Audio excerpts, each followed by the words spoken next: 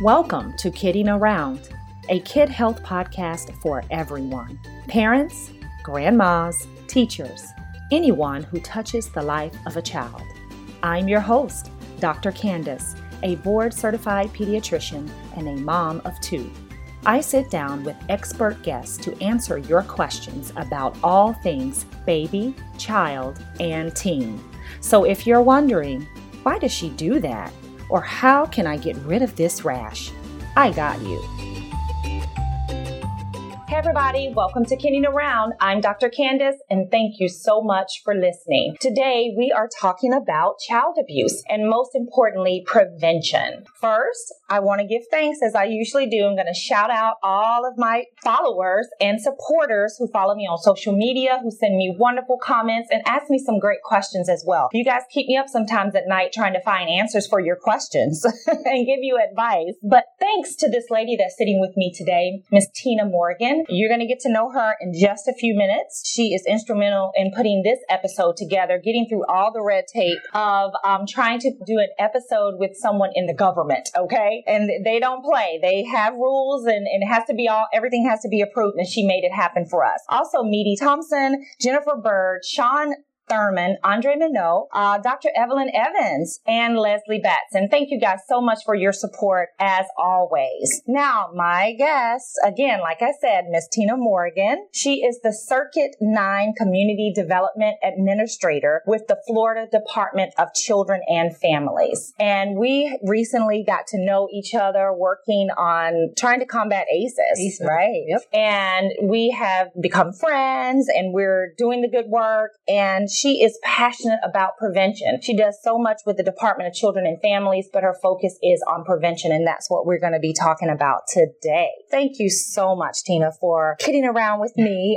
This is a tough subject, but we try to educate and empower and really help families to prevent this from happening. Definitely. It's my pleasure to be here. Thank you so much. All right, so let's jump right in. Let's define child abuse first, because I feel like there's definitely a lot of misinformation when people discuss abuse. What constitutes abuse in children? I'm glad you asked, because you're right. A lot of times people will say child abuse and think that it's this whole big subject, but really it's kind of broken down into a few things. So there's abuse, which is physically, when I talk about abuse into the community, what I say is abuse is something that you physically do to somebody else and you have the intention of causing harm. Mm-hmm.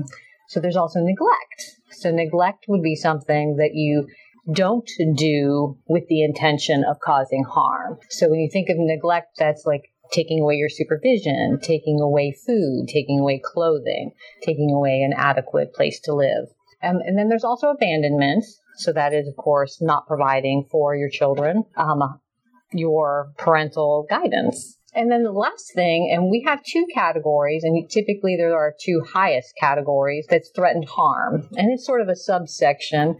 And what that is when you knowingly do something to yourself that causes harm to your child. Right. We'll talk about those, I'm sure, more. That's right. It's just not cut and dry. No. And there's different elements. And you guys have basic terminology of these different cases. Let's talk some numbers first. Okay. So how common is child abuse in our area? Okay. So I'll give you the number of reports we had in Orange County last year. Mm-hmm. It was 12,414 in Orange County. So that's the number of cases that were called into the Florida Abuse Hotline. Okay. What that translates to is probably more children than that, because often on cases there's more than one child. That could translate into a much higher number of children. But if you look at the community and how many children are in the community, it would probably be a lower percentage, but it's still way too many. Right. Way too many. Absolutely. Yeah. And of those cases, about 12% were verified. So what that means is that something in that case was found to be true. Okay. So not all calls mean something actually happened. Correct. Well, 12% right. had something that was true. So right. there's a higher percentage of cases where there is nothing founded, or there's something, but maybe there's just some assistance that's needed to be provided, nothing that needs to be verified in those cases. Okay. All right. And so what do you commonly see in that 12%? What are the cases of abuse that you're seeing? Okay. So when we have abuse or neglect, they're usually broken down into maltreatments. And so if I use the term maltreatments, I'm talking about like a specific type of abuse or neglect. So typically the ones that we see with the most frequency would be family violence threatens child or household violence threatens child, which is commonly referred to as domestic violence. We also see a lot of substance misuse. We use the term substance misuse because it's a parent using a substance in a manner that has an effect on a child that's a misuse of what it's intended for. So that could be alcohol, illicit drugs, prescription drugs, anything like that. Right. Oftentimes, and I know you're mentioning parents and guardians in the household setting in most of those cases. Oftentimes, children who are abused, we find that they know their abuser. Yes. The person who caused them harm or neglected or whatever the case may be, oftentimes that person is known to the child. It's not just a stranger off the street, right? So in most cases, am I correct? Is it most of the time their caregiver or parent or guardian? Right.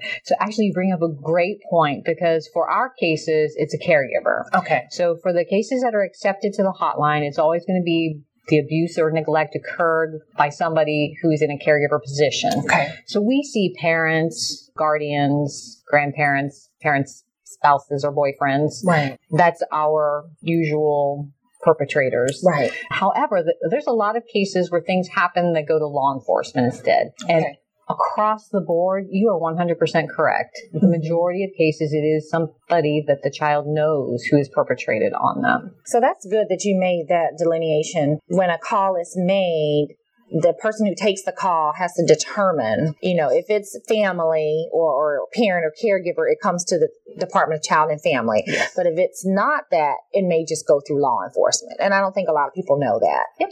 Okay. That's true. And it can go either way. Yeah. I mean, sometimes people call law enforcement and then law enforcement will go out there, take a report, see that it's, okay, this is a caregiver. Well, then they will call the Department of Children and Families and make another report to us because we also have to investigate that. Yeah. We work hand in hand with all of the law enforcement agencies in the area, and they're great partners to have. Right. It makes sense to have that set structure. Yeah. Everything goes where it's supposed to go, right? Like at home, we tell you everything goes in its place, right? In its place. All right. So as a pediatrician, I'm often explaining that I'm a mandated reporter. Right. And I don't want to get into the cases where I'm explaining that to people. Be careful what you do. Be careful what you say. Don't hit your child in front of me. These types of things. I have to report certain things. Right. So I'm a mandated reporter. What does that mean? And who else is responsible for reporting concerns of abuse in children? I love this question. Okay. Because the term mandated reporter, sometimes people think of that as, okay, well, I'm not a mandated reporter because by statute, I'm not one of those positions that are listed out there. But the truth is, everybody is a mandated reporter. Okay. What the statute says is if you know of and or suspect abuse, you are mandated to report it. Period. Okay. So the difference, the term mandated reporter, and as it's outlined with those positions in the statute, the difference is if you're one of those positions, like a physician, like an employee of DCF, like a teacher, you have to give your name and information when you make that call to the hotline. If you're not in one of those positions, you don't have to give your information. You may remain anonymous. And I think a lot of people may not know that when they call the Florida Abuse Hotline, that they have that option of remaining anonymous. Okay. Learn something there. So you make that call, if you're an everyday person, you can opt to be anonymous and not leave your name and information. I love the fact that if you see something and you know a child's in harm, you are responsible for making that report. Yes. Because I think a lot of people don't do that. Right. And then, as we know, teachers and doctors and different professionals are mandated to report. That's what that word means. Okay. That's two things I've learned. That's really good. All right. Let's get into the main point of all of this. The thing that you love, what you're passionate about is prevention. Right. And that's everyone who listens to my podcast knows there is going to be a whole section on prevention. How do we deal with this and how do we keep it from happening? So what are some of the elements of preventing child abuse? Well, I think that some of the things that people should remember is to be involved. So not only as a parent, but a grandparent, as an aunt, as a member of the community, as a pediatrician, be involved. Going back to what we just talked about, if you see something, say something. I tell people all the time, if you see something that causes you to feel unease, then something is going on. And you may just see a snapshot of what's happening in the family, but it's better for you to say something about that snapshot than to just let it go. Right. Because you don't know what's going to happen. And unfortunately, there are times when people have let it go and that has had terrible results. So say something, be involved. Surround yourself with support. So if you are a new parent, if you are a new grandparent even, nowadays we do rely a lot on grandparents for support. If you know that there's an issue, offer some support. There are a ton of places that you can go to get some assistance and to kind of be involved. The other things that you could do is ask for help. If you know that something's going on and you're not sure how to deal with it, or you're feeling overwhelmed, reach out. You can see your pediatrician all the time. You may see other members in the community all the time. Ask them for help. If you don't know where to go, I guarantee you somebody can help you get to the right place to get some assistance. That's right. So I love all of those elements because they're not technical. They're everyday. That's everyday simple. Like, get involved. Don't just walk away, look away. How many times do we see that? Right. You're seeing something that could be harming a child, make that call, make a report, let someone know in an authority place that can help that child. Secondly, be a support. We always talk about a village. It takes a village to raise a child. And in a society today where oftentimes we're just in our own little world or our own little pockets, like you said, it's important to reach out when you see someone in need, when someone's struggling, when they need help, to try to help them. What can I do for you? What can I do to help? Or here's a resource that helped me when I was struggling. You know what I mean? Take them into a doctor or some facility. Just try to help, because when people are stressed, that's when the abuse, something I wanted to bring up, that stress, that toxic stress, that chronic stress is what increases the risk of abuse for children when parents and caregivers are in those situations. So getting the support, helping someone is really important. And you yourself, when you know you're struggling with addiction or depression or whatever it is that makes your home life tough, or you're in a domestic violence situation, right? Get yourself help, because helping yourself helps your kids. Exactly. It makes them safe. It's kind of like the old airline adage, put the mask on yourself before you help anybody else. That's right. Right. So, and there are so many different types of stress that you can get support for. So, when we talk about that, there's financial stress. You could have just lost a job. You could be food insecure. I mean, there are a ton of resources in the community, and it's really just a phone call or an ask away. Right. And we're going to give you all those resources, so stay tuned. We're coming. I always have resources at the end, so you have somewhere to go and get more information. But the last thing I wanted to bring up is that stigma or that beware sign around the Department of Child and Family, right?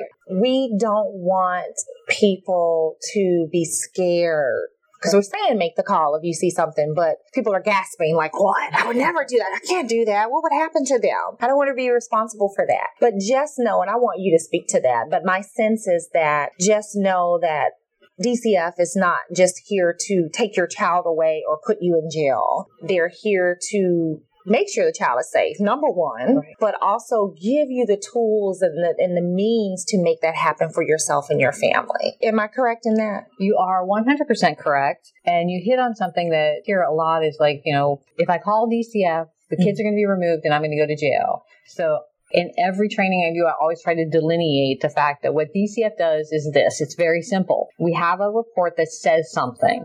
Is it true? Is it not true? Okay. Is the child safe? Is the child not safe? Now, granted, if the child is not safe, then we do need to do our job and take that child into our care. Right. But as we talked about the numbers before, the vast majority of cases, that's not what happens. We're there as a resource. We have so many different programs and resources that we're tapped in through our agency and the agencies we contract with that we can get help for people. Right. And it's a great way to actually ask for help. Right. I know people don't think of it though. That's right. Because there is that fear, but truthfully, that is not the intent. Our department is there to help people who are having crisis. When you're having a crisis, and I'm sure you see people in the pediatrician who are bringing their baby in and they're like, I don't know what to do. Well, if you don't know what to do, then ask somebody who has the resources who can help you. That's right. And that's what our agency does. I was an investigator, and so I understand the concern, and I never ever have a problem with somebody asking me like, what is it that you do? Right. Or, hey, can I run this by you? I would rather a parent come to me and ask me those questions and let me try and help work out a situation in a scenario that's best suited for them than have nobody help them, and then feel more isolated and alone and increase that stress. That's right.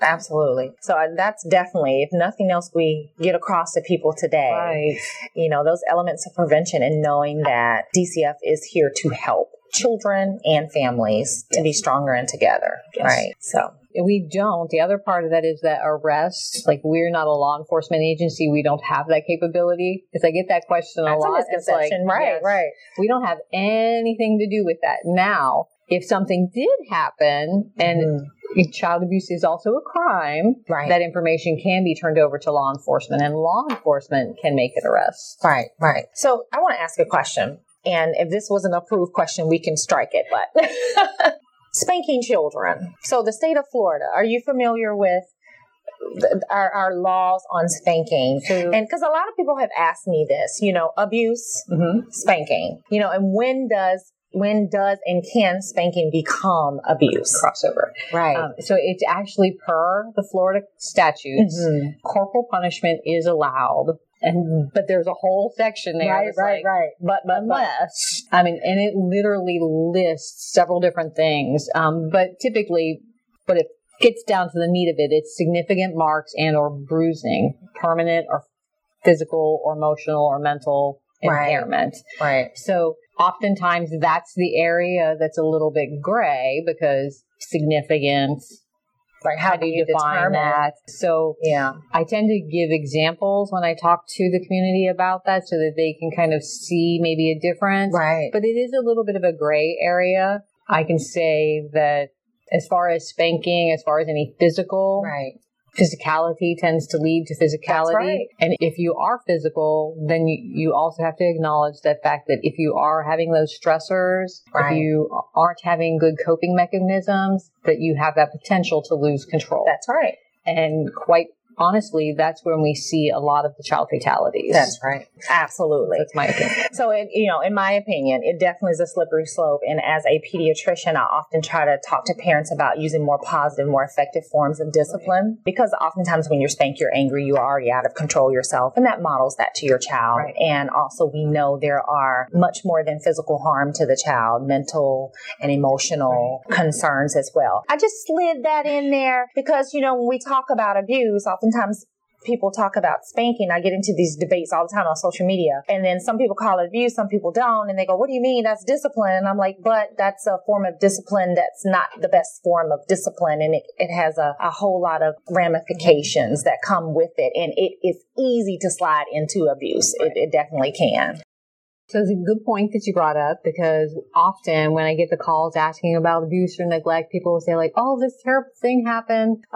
This boy wanted LeBron James tennis shoes, but his parent could only afford Adidas. I'm like, well, that's not abuse or neglect. That's just what they can afford. So we meet people where they are. Right. So when we're going out for abuse and neglect cases, we're not looking at it with our biases. We're looking at it with the standard of the law and Chapter 39, which is the statute that we use, how it fits into that definition. To clarify, what one person thinks may be abuse may not be according to the law. Just make the call and that'll all be teased out. The people at the Florida Abuse Hotline, so that's the central agency for making the reports, they know whether it meets their criteria. So when you make a call to the Florida Abuse Hotline, they'll look at it and assess it with the information that you've given them to see if it meets the criteria to accept a call. I don't know if we've gone over this before, but if they don't accept the call, don't worry because they're going to keep that information. It stays in their database so that if other calls are generated, they have that information to kind of add to it. And when they make the report and they actually accept it, all of that information goes to the investigator. Then it's all there and it may be the big picture of really what's going on. Okay, that makes sense. So with that being said, let's give all of these wonderful resources that we've been alluding to. Yes. So the first thing you can do is, of course, make the call. We talked about that. If you see something, make the call. So that's 1-800-96-ABUSE, or the actual number, 1-800-96-22873. Okay. That's the Florida Abuse Hotline. You can also go to our website for resources. Our website is myflfamilies.com. Okay. You can get any type of prevention resources or data from our website.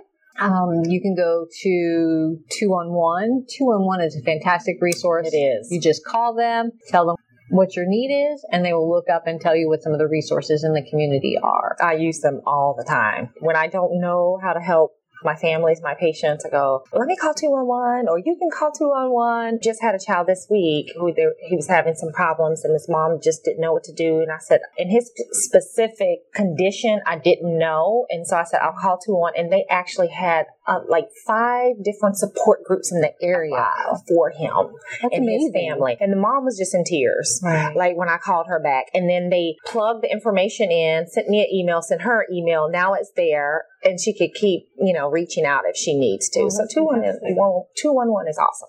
And you know what another thing 211 does that maybe a lot of people don't know about is that they have the crisis response team now. Mobile crisis unit. Yes. And that's why I really called for her, because she was afraid to call the police. Right. And I said, no, call the mobile crisis unit. And she said, how do I do that? Right. And so we got her all squared away, and she has what she needs. Right. Yeah. And so the mobile crisis unit is great too, because it taps into Devereaux, and Devereaux has a plethora of services. So right then and there you have the power of 211 and all those services. That's right. Mobile response team, and then Devereaux helping out with other things. So it's perfect. As a pediatrician, I'm sure you also have people that, especially new parents, that come in with concerns regarding things that they've never experienced before, diapers and crying and all of these other things. So if it's a new parent and they have concerns or issues, or they're feeling overwhelmed, there are a ton of resources out there. There's WIC, which I believe helps children up to age 5. There's Healthy Start, Healthy Families, 4C. 4C has the daycare Head Start program for younger kids, and then daycare for older kids. They also do a ton of reading programs. They're a great agency. You know what we forgot to talk about? April was Child Abuse Prevention Awareness Month, but May is Water Safety Awareness. Okay. So we've got to talk about that, because Florida is the #1 state in the country for drownings with children under the age of 4. Okay. Yes. Yeah. Orange County is one of the highest counties within the state for those numbers. And so we do a lot for water safety prevention. We do have those resources on our website. In addition to our website, places like poolsafely.gov have free resources. So you can go, as a pediatrician or a nonprofit agency, you can go on to their website, order supplies, and they're free, and you have that out there for people so that they're aware of water safety. Right. Other one would be ounce.org. So that's the ounce prevention. So in April, everybody probably saw the blue pinwheels. Well, Ounce of Prevention is a huge sponsor for Child Abuse Prevention Awareness Month.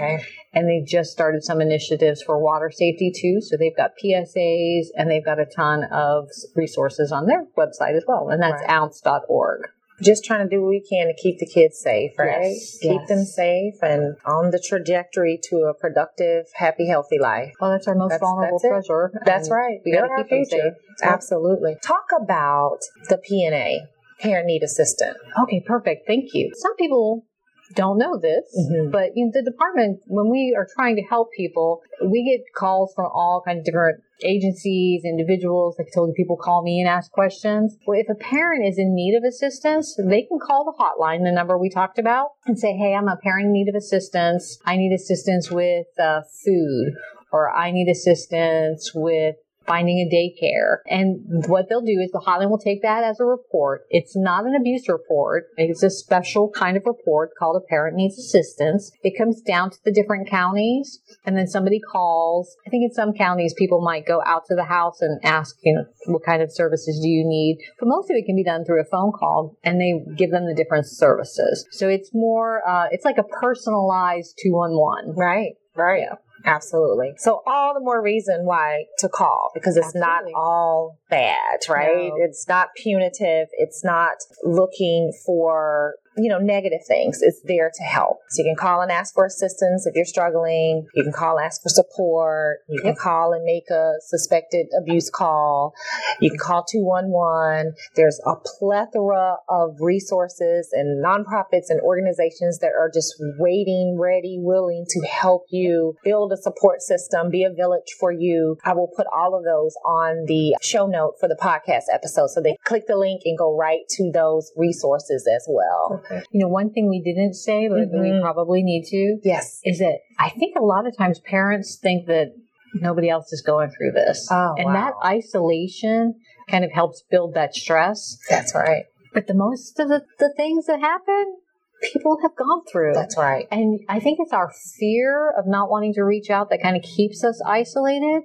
So just to say, right. Most people have gone through something or can at least understand, and you're not the only one, so reach out. There's a ton of people out there that care and support, and you keep saying it, but it's the truth. It takes a village, and so let us help everybody. You're not alone. No, you're not alone at all. But thank you so much, Tina. I hope everyone gained a lot of information. I learned something on this episode, as I always do, but thank you for making this happen. Thank you. And all the resources will be there, and have a great day, and thank you guys for listening, and we'll talk soon. Bye. I hope you enjoyed this episode and learned something today to promote health and well-being in children. Let me know by subscribing to the podcast on drcandicemd.com and iTunes or SoundCloud. Feel free to leave me comments and questions. You never know, they may be on the show. Also, follow me on Facebook, Twitter, and Instagram. If you would like for me to be involved with your kid-related event or be a health expert on air or in print, please feel free to contact me at info@drcandicemd.com. Thanks for listening. We'll kid around soon.